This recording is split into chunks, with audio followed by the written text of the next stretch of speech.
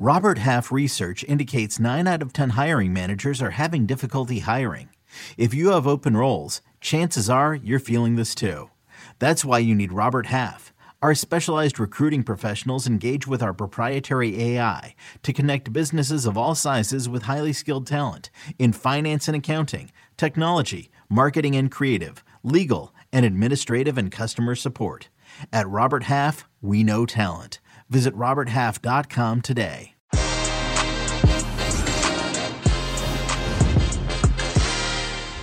With FIFA set to announce the host cities for the 2026 World Cup later this week, we here at Que Golazo decided to go back in time and explore how USA 94 contributed towards growing the profile of soccer in North America from a fringe sport to a mainstream pastime. With me to discuss the impact the tournament has had on the hearts and minds of American sports fans is former USMNT international, my good friend, 1/3 of In Soccer We Trust, Jimmy Conrad returns, as well as a man who has seen, heard, and called it all, the beautiful voice, the legend of U.S. soccer broadcasting, Phil Schoen. Que Golazo begins right now. Hey, everybody, welcome to Que Golazo Pod on Twitter, youtube.com/Que Golazo. Jimmy Conrad, we're on TikTok as well now. Que Golazo Pod on TikTok. What do you think about that? What is even happening? That is incredible. Congratulations. I look forward to seeing all your dances, LME. I love it. And Jimmy Conrad from In Soccer We Trust. By the way, this is a heavy American soccer narrative. And don't forget to check out In Soccer We Trust. So much great stuff, including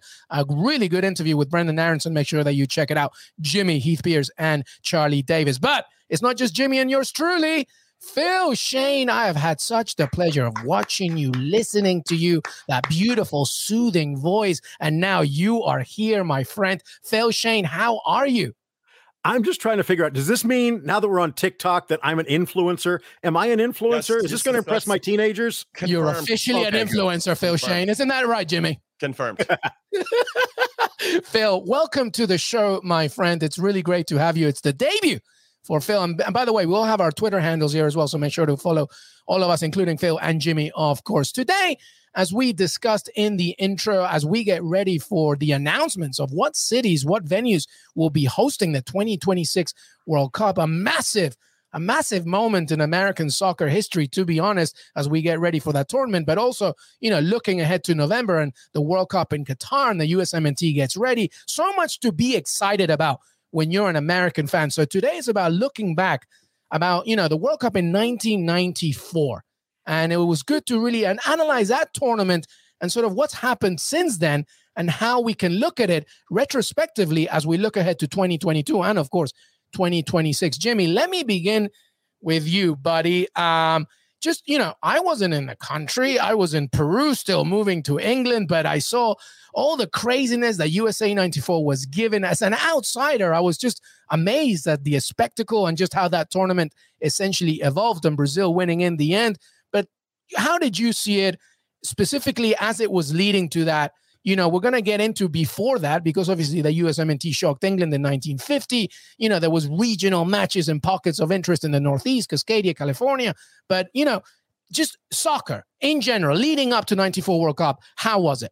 Well, there was no NASL that had folded in 83 or 84, if I'm not mistaken. And so I think there was a thirst from FIFA's perspective, and I'm kind of speaking overarching. I wasn't really paying attention to this because I was like 7, but there was a thirst for them to break into this market. They could obviously see how much potential this country had, not only from a business standpoint, but let's be honest, with FIFA, it's always about business, but also from development and knowing that they needed a professional league. So it was a big surprise when they announced on July 4th, 1988, over Brazil and Morocco, U.S. got 10 votes, the smallest amount of votes to ever capture being a host country for a World Cup. And everybody was pissed, Luis. Everyone's like, who are these guys? They don't even have a professional league. Why don't they deserve it? What are you even talking about? So later that year, they had the World Cup draw in Vegas. 500 million people watched it on television. And of course, we had it in Vegas because why wouldn't we? Oh, approximately, this has been reported, only 1 million Americans watched it. Wow. And there was some journalists, and I had to go look this up and get it confirmed, but some journalists said having the World Cup in the United States is it likens to holding a major skiing competition in an African country. Wow. Like the World Cup USA seemed completely absurd and to some extent blasphemous in the eyes of the European community. And they were hot about it all the way up until kickoff of the first game. So it's crazy that there was that type of sentiment. Now that I'm older and have seen how the world works in a lot of different ways, I'm not surprised. But for me personally, by the time the tournament kicked off, I was in high school. We couldn't afford tickets, but I lived about 15 minutes away from the Rose Bowl. And what my friends and I did, and this is where I think my love for the game got planted even further, was that I went to this place called Old Town Pasadena, where they have the Rose Parade and people congregated after the game because you could walk from the Rose Bowl to Old Town Pasadena. And we would go and just hang out with all the fans from different countries. And at that moment, I realized that the support for this sport is different than any other American sport.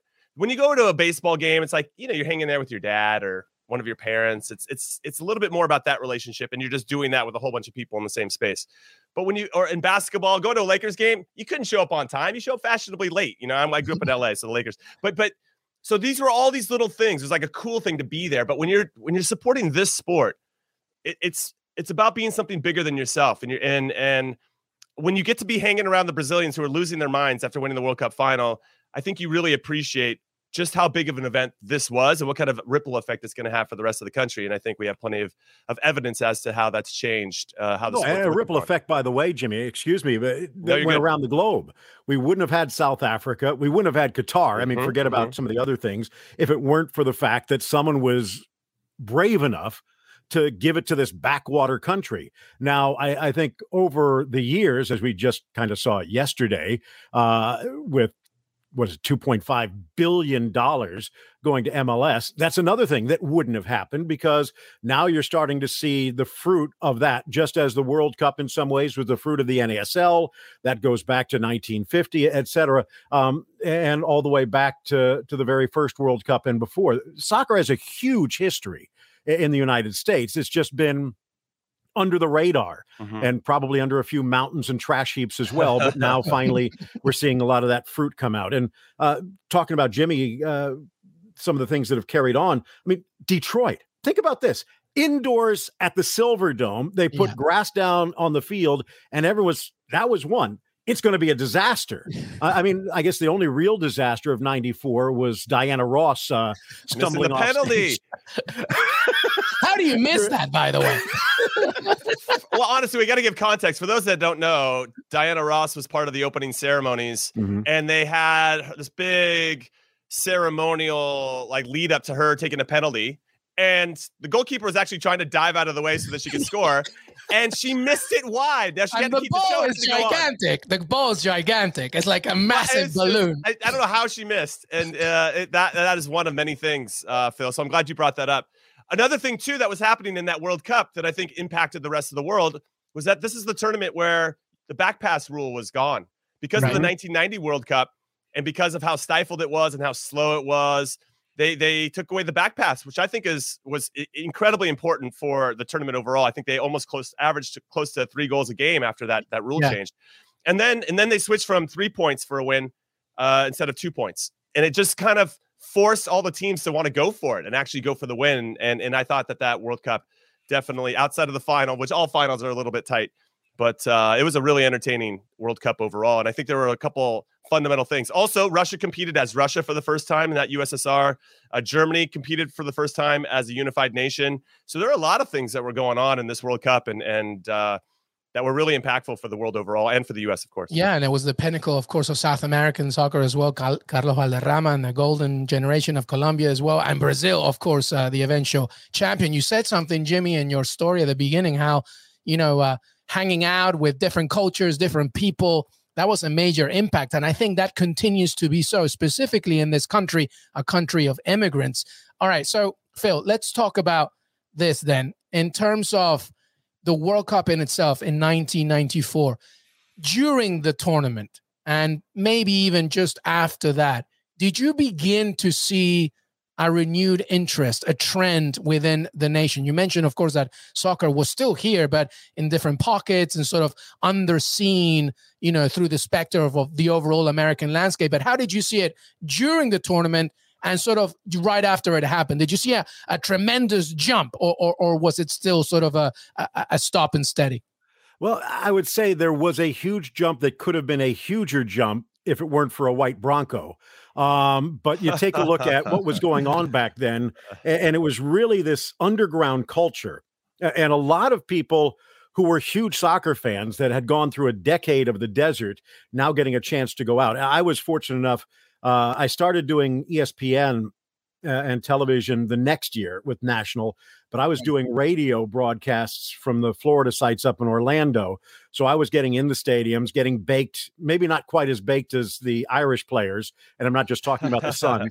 But if you've ever been down to downtown Orlando, there's some fun places. And it was really cool to watch teams come into these establishments en masse and just mingle. You wouldn't see that nowadays. In some ways, because of the culture of the United States at that point, I think it might have been the last one where the players actually got a chance to be human and not just totally segregated into these little camps. Right. But as far as your question goes, Luis, it was the soccer fans coming out and so many of the mainstream media trying to shoot down this little tournament and the fact that no one cares, except for the fact that there were hundreds of thousands of people that were down at the stadiums watching, millions of people that were watching online and were taking off.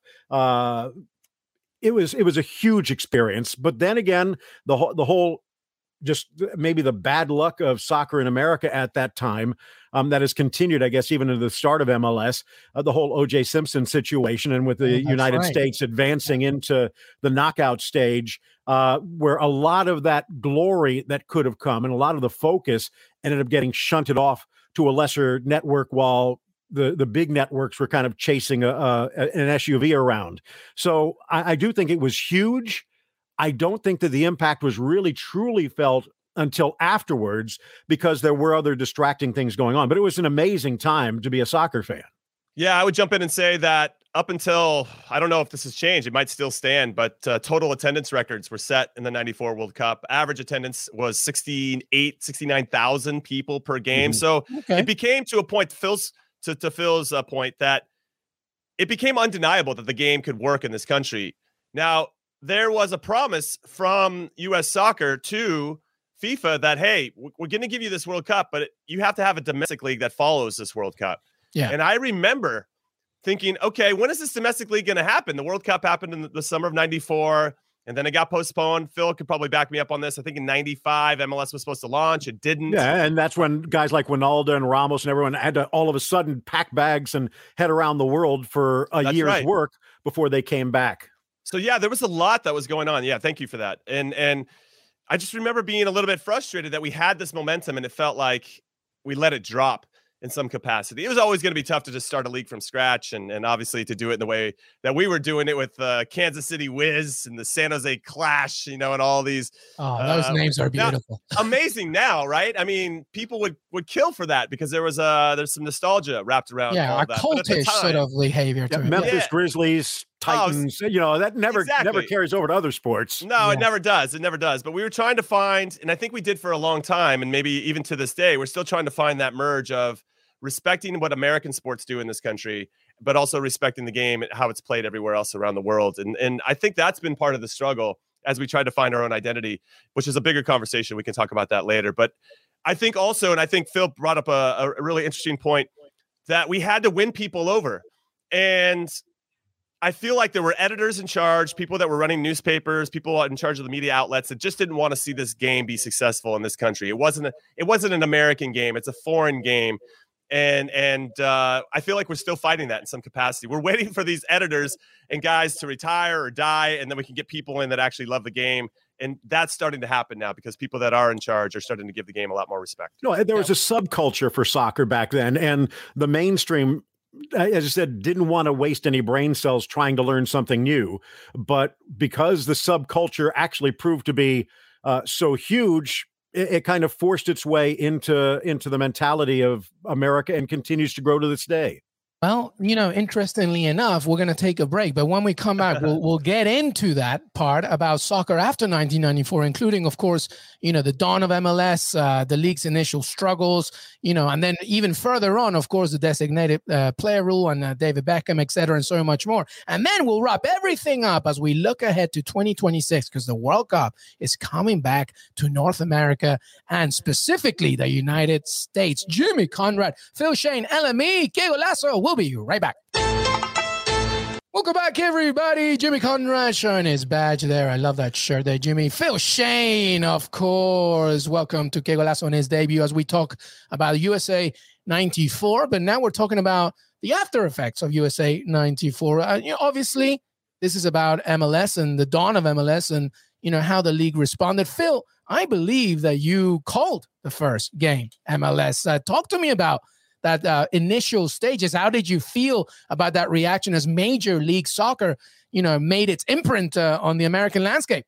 Well, I mean, in some ways, Jimmy might have been part of that last generation that actually didn't really realize what it was like to have top flight soccer here growing up. And it's a little different mentality because when you're a youngster and you're going into it, he didn't really get the chance to experience watching the likes of a Pelé, watching Beckenbauer, or down here, Gerd Muller, Nene Kubias, Ray Hudson, etc. Nene Kubias, you say? Oh, I'm glad you included that person. I'm going to keep going, Phil. Keep going. and Rangan on the same team. Can you imagine it? Unbelievable. Unbelievable. To experience that and then all of a sudden just have it fall off of a cliff and to be absolutely nothing against Missile, nothing against what was going on in the NPSL, et cetera. There were some nice efforts. There were some great moments in the A-League and WSA and everything else like that, but it wasn't first division. So we have the World Cup. We prove that soccer can succeed if it's done well. And then as Jimmy talked about, the delay, which was smart. It's better to wait and do it right than to fall off a cliff and never get a second chance. So they made sure the first impression would be good. But in answer to your question, being there at Spartan Stadium in San Jose, watching the Earthquakes take on DC United, the Clash, amazing marketing geniuses. And even then, just leading up to it, you had everyone down on the field. You had the jets flying by, parachutes dropping balls off. That is still probably my favorite moment of being a broadcaster. Number one, because it was personal and it was my trip through a desert as well. And I was almost a fan representative getting a chance to experience this up close and personal. Right. And it was very emotional to see the return of soccer. And then they actually kicked the ball off, and you realize there was still a lot of work to be done. A lot of work to do. Did the parachute end up landing in the right spot is what I want to know. It did. And thank goodness for Eric Winalda, the ball did as well eventually. I was just afraid, again, thinking of the Rick Rileys and everyone else in the world that had their arrows aiming for a bullseye. I remember that. The first match goes scoreless, and you're going to the penalty shootout or the 35-yard shootout to decide. Amazing. But Winalda made sure there was a crooked number up on the screen at the end. So and it was a good goal too. It wasn't feeling, and it was the start again to where we are right now, seeing the World Cup about to come back. Yeah. No, it's. I'm glad he scored as well. Phil, I remember watching that game, and it was a good goal. He made Jeff Agus and then curled it into the corner, and so it was nice that it was something worthy of oohing and awing about. If it had just been an own goal or something, it just would have still allowed the Rick Rileys of the world to well, let's look at this game. So I can't even score a proper goal or whatever the crap is, without really understanding the subtleties and nuances. But I was very proud as well that the league had gotten started, that there was finally some follow through on the promise from the '94 World Cup, and it gave kids my age a chance to see that this was possible in this country. And I think that's really important to the development and to the dreams of certain kids who maybe played other sports, but now there was a viable option to potentially play professionally here in your own country and to represent the city where you grew up. And that was I could only watch UCLA games when I was a kid. There was no professional league, as Phil mentioned. There was no NASL, so I had to go watch the LA Lasers in indoor soccer. What a name. And amazing. Or the San Diego Sockers. I would.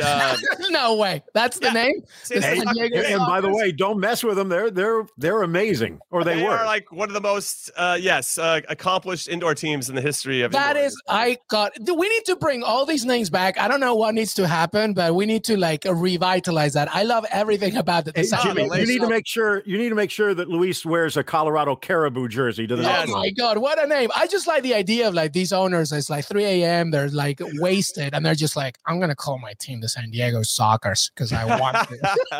Dude, they are ballers. That's with a K. It's with the K. Even better. Yeah, it's pretty amazing. Just go and look at all the nicknames over the years. But Jimmy, would you say then that the next stage then, right, leading up to that, after a few years now, MLS developing, or at the very least trying to go step by step, then comes 2007, right? And then comes obviously David Beckham's arrival, the designated player rule. Would you say that that's really the next step that not only elevated the league, or maybe made it, at the very least from a marketing perspective, notable? Yeah, I would say that I played through a portion of MLS 1.0 and MLS 2.0. And I'd say that 2.0 started when David Beckham came into the league. In MLS 1.0, I'll give you an example. When I didn't get drafted. When I got signed by the San Jose Clash, we would have to go change at Spartan Stadium. Okay, but we couldn't use San Jose State. That's where we couldn't use their fields. We couldn't use the fields that were right outside of our locker room. Oh my God. We had to get in cars and drive 30 plus minutes down to a youth facility in Morgan Hill. For everybody that's in the Bay Area, is like, are you insane? Then, because you're like, I don't want to drive back after practice and go back there, because you probably live closer to this field than you do to the locker room. Stay overnight there or whatever. Well, yeah, you stay overnight in these little sleeping tags and tents. That'd be amazing. But no, we would change out of the trunk of our cars and hand our dirty stuff to the equipment manager, or our equipment manager's like, I can't take all of this. You have to go wash your own stuff for that. I mean, it's insane that was our. God. No, and now, Jimmy, we're at the point where you have young guys like Kobe Henry, who never even played in MLS. He's down in the lower divisions, signing $1 million deals to play in the first division in France. It's unbelievable, Phil. I mean, it's crazy. And there's like $100 million training facilities now. I can't, in some ways, I can't even believe that it's real. And not that these guys that have never experienced are spoiled, but they are kind of spoiled. You know, they got the goods. They have everything at their disposal now to be top players, and there really is no excuse if they can't squeeze everything out of what they have. Whereas the rest of us, because of your story, though, that it's come to this, I think. I mean, somebody had to walk the path, and that was my time to make that happen. But when Beckham came in, I want to use this story as an example, because when Beckham came in, he would hear about this stuff. And he would be like, what the hell?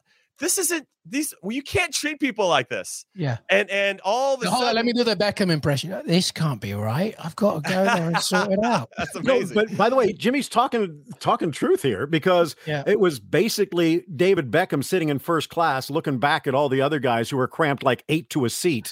And he ends up going back and joining them for a bit and then changing it. He started the procedure, and now we see a lot more of it, especially with international play, that we end up having charter flights. I mean, you're staying in better hotels, eating at better restaurants, better training grounds. And those are things you don't think about with David Beckham. You're thinking about bringing in maybe other names.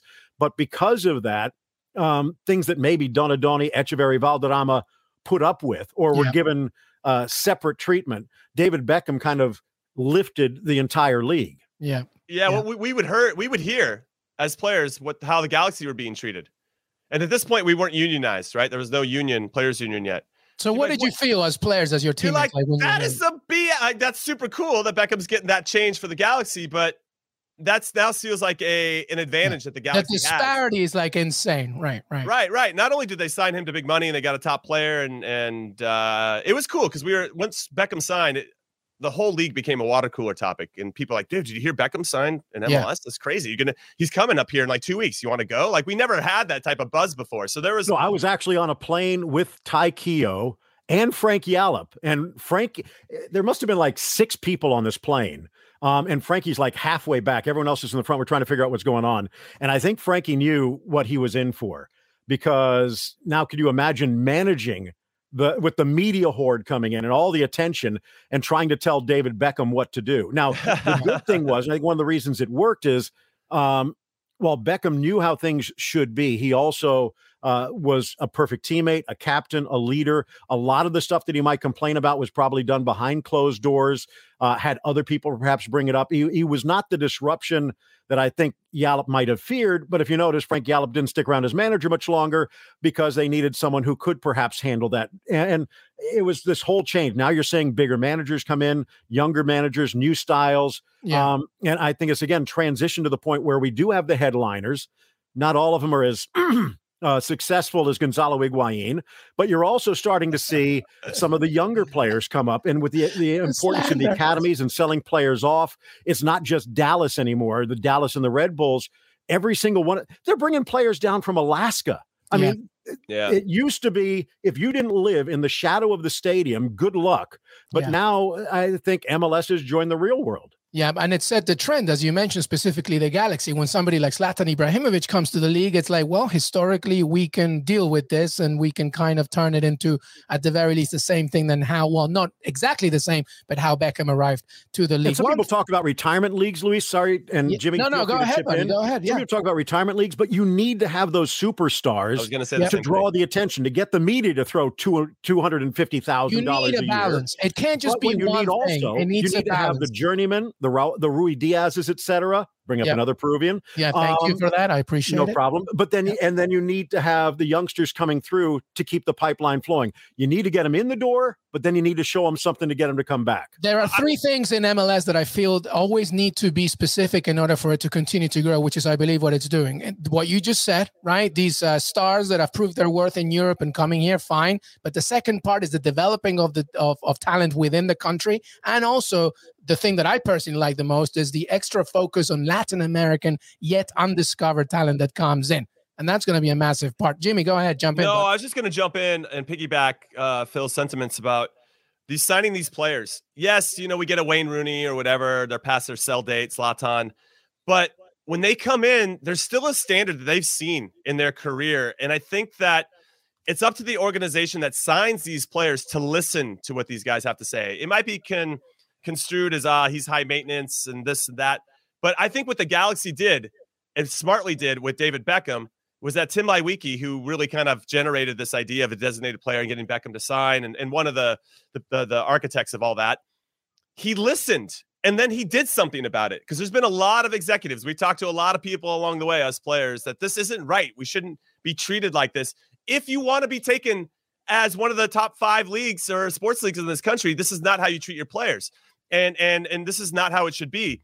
And now it's starting to evolve into that. And somebody, as I mentioned before, a generation of players or two had to kind of walk that path to get it to where it is now. And Zlatan still comes in and could probably still nitpick about how it could be better. But ultimately, and I think this is to Phil's point about getting kids from Alaska, we finally have an infrastructure that, okay, the platform's there, we can see the top, but what's the pipeline to get there? There now seems to be the foundation, a more of an obvious path to say, hey, if you do these things and you do it well, you're going to have an opportunity to be seen by proper scouts, proper coaching.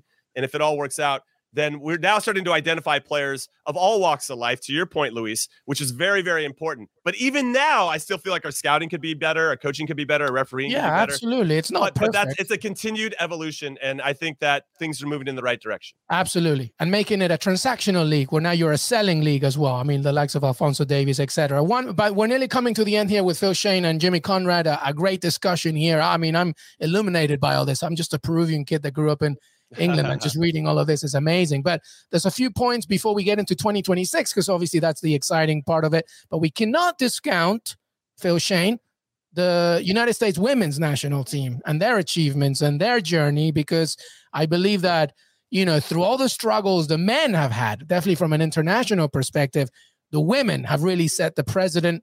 Obviously, our friend Grant Wall did a great podcast with this back, I forget the name of Blue Wire, I believe, a great show about the documentary on the women's side. But we can't discount the women's side and their impact on the game in this country, Phil. No, absolutely. And in some ways, you can look at 94, and I think they use that a little bit of a launch pad themselves, because from the player's perspective, if you're a soccer fan, you're a soccer fan. Yeah. I think for many, many years, if you were a men's soccer fan, the women's game didn't really exist or was on the periphery. If you were a women's soccer fan, same thing the other way. And from a basketball perspective, I remember going back to my radio days up in New Jersey, and it wasn't just Rutgers, but a lot of basketball teams used to stop doing double headers because half the fans would get up after the women's game and leave, which was kind of embarrassing to the men's team. Yeah. But now we're starting to see that merge more and more, and that goes beyond 94. It goes into MLS. It goes through WUSA and into its current incarnation, et cetera, where they're starting to make that climb. And it's World Cup, Women's World Cup after Women's World Cup. It's seeing the likes of a Brazil jump up, a France jump up, a Canada jump up, where there's some competition going on. And the U.S. women actually, as opposed to just total domination, now actually have to break a sweat and not just physical talent, but put some skill on the table as well, that they have progressed. And from the likes of an icon like Michelle Akers through Mia Hamm to Alex Morgan and the like, and Rose Lavelle right now, who's probably one of my favorites on this U.S. women's team. For sure. Yeah. A lot of that follows the same. And more we're seeing that merge. And I think we're getting to a point. We've seen little outreaches, and I'm not saying it's going to be a total tie together, but with these training facilities, the men aren't always practicing there. Right. The youth teams don't always have a tournament going on all the time with these stadiums. And congratulations to Kansas City, 2 beautiful stadiums, one for the men, one for the women. But I think we're going to start to see more and more, especially in the bigger cities, more of a merger and a cohesiveness between the two, maybe all the way down to the owner, or at least up until that point. So I think that that's going to help. And we're seeing it internationally as well, from the Olympique Lyon, the PSG, the Barcelonas. I mean, when you think about it, globally, and the U.S. women are a huge part of this. Was it the 2 or 3 biggest attendances for soccer matches this calendar year? Yeah. Have been Barcelona's women. Yeah. Over 85, 90,000. And so that just gives you an idea of what World Cup 94 through MLS into the women's national team, et cetera, have done. And I don't think we're anywhere near a conclusion on that regard. What's crazy to me, and I love all that context, Phil, is that the U.S. women's national team had their first ever game in 1985, and their jerseys that they were using were hand-me-downs from the men, and they had to sew USA patches onto their jerseys. That's crazy. Within 6 years, they won the first ever Women's World Cup in 91.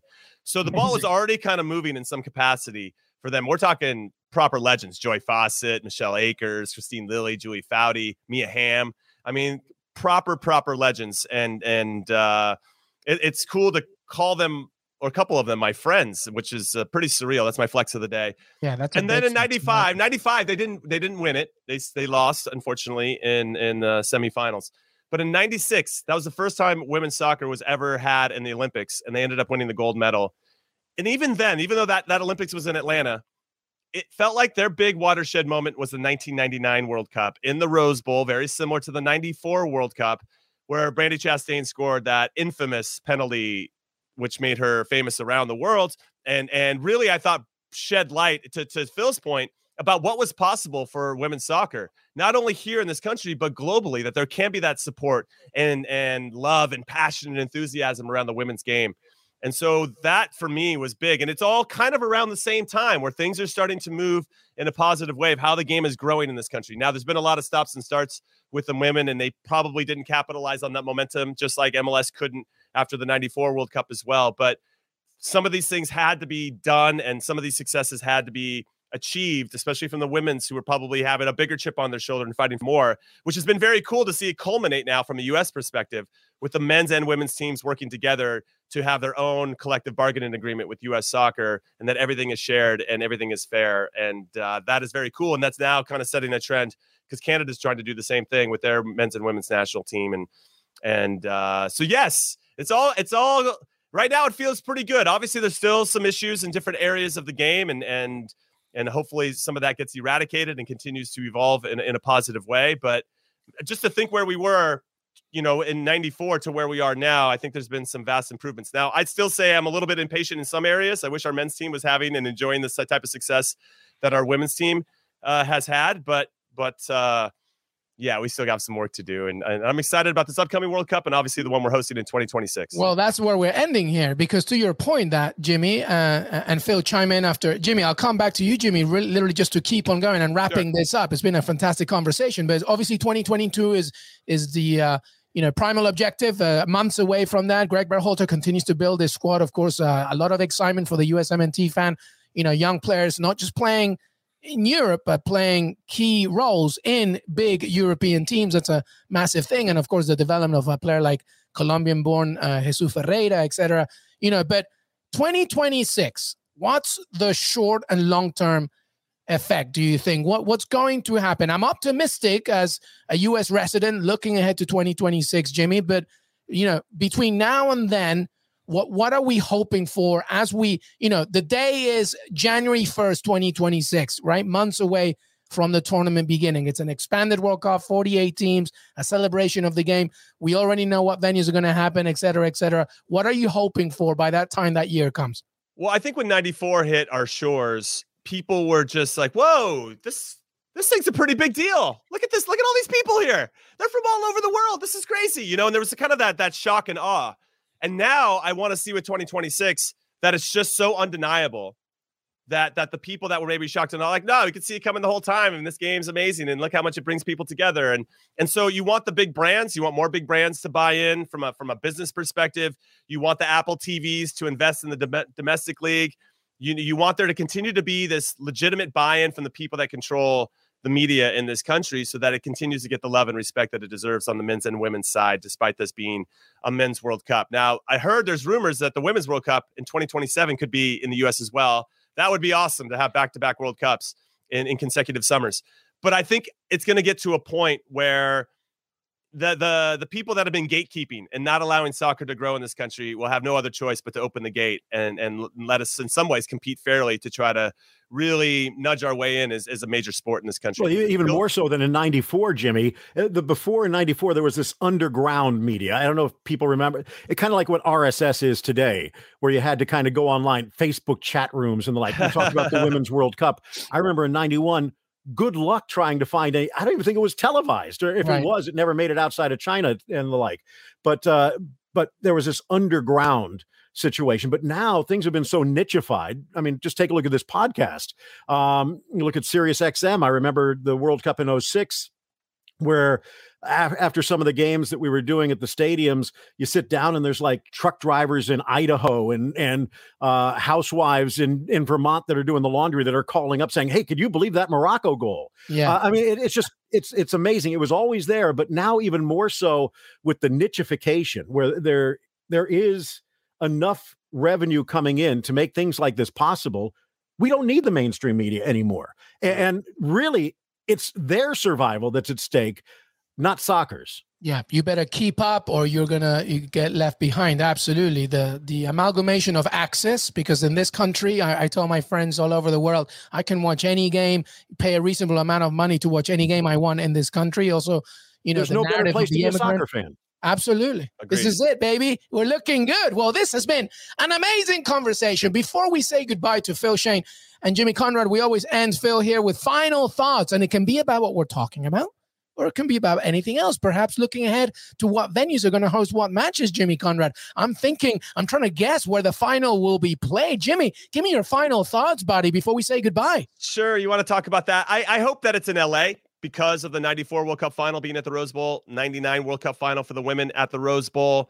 I don't think the Rose Bowl is even really being considered. It's going to be SoFi Stadium where the Rams just won the Super Bowl, even though the dimensions aren't there yet. They're going to probably figure it out so they can make billions of dollars, everybody. Well, Yankee Stadium figured it out. So that's true. If you host in LA and you start the game at noon and it's covered, right? You don't have to worry about the elements and you can control that. I feel like that's the best time slot that most of the world can watch it live. And so I feel like LA might be the destination. I don't think it'll be in New York because it's not covered there and it's going to be super hot if it's a game in the middle of the day. Maybe Dallas potentially because they have that covered, Dallas Cowboy Stadium. That's just my thoughts over there. Mercedes-Benz? What do you think? Mercedes-Benz, maybe. I mean, a covered stadium might lend itself to being able, because as I mentioned, you can control the elements, but it's got to hit as many time zones as possible so they can get as many eyeballs as possible. I just want to say about the men's team in 2022, a lot of our players don't have World Cup experience. A lot of teams are playing against do or play big game tournaments. And not that we have players that played in big clubs, but for everybody that's maybe a casual fan to this, 2022 is just to gain that experience so we can absolutely dominate in 2026. Let's go. He's ready. Phil Schoen, what are your final thoughts, my friend? So many balls that Jimmy teed up right there. First, agree 100%. He was talking he'd like to see more from this team, but this team has actually been built. Greg Berhalter had 2 jobs. Don't get embarrassed in 2022. Done. Let's make it to the World Cup, but build this team for 2026. And while there's guys like Walker Zimmerman and the like who are probably at their peak, most of this team is 19, 20, 21, 22, 23. Yeah, I think the youngest squad that's going to be playing at the World Cup. Yeah. At their peak in 2026. So that's number one. That's really what we're shooting for. But you know what? With the group that we have right now, there's a possibility of getting out of this group and making some noise on the other side, just the way that the ping pong balls bounced. So that's number one. Number two, I agree with you 100%. As a Rams fan, born in Santa Monica, and where I grew up in South Florida, everyone was a Dolphins fan, so I had to be different.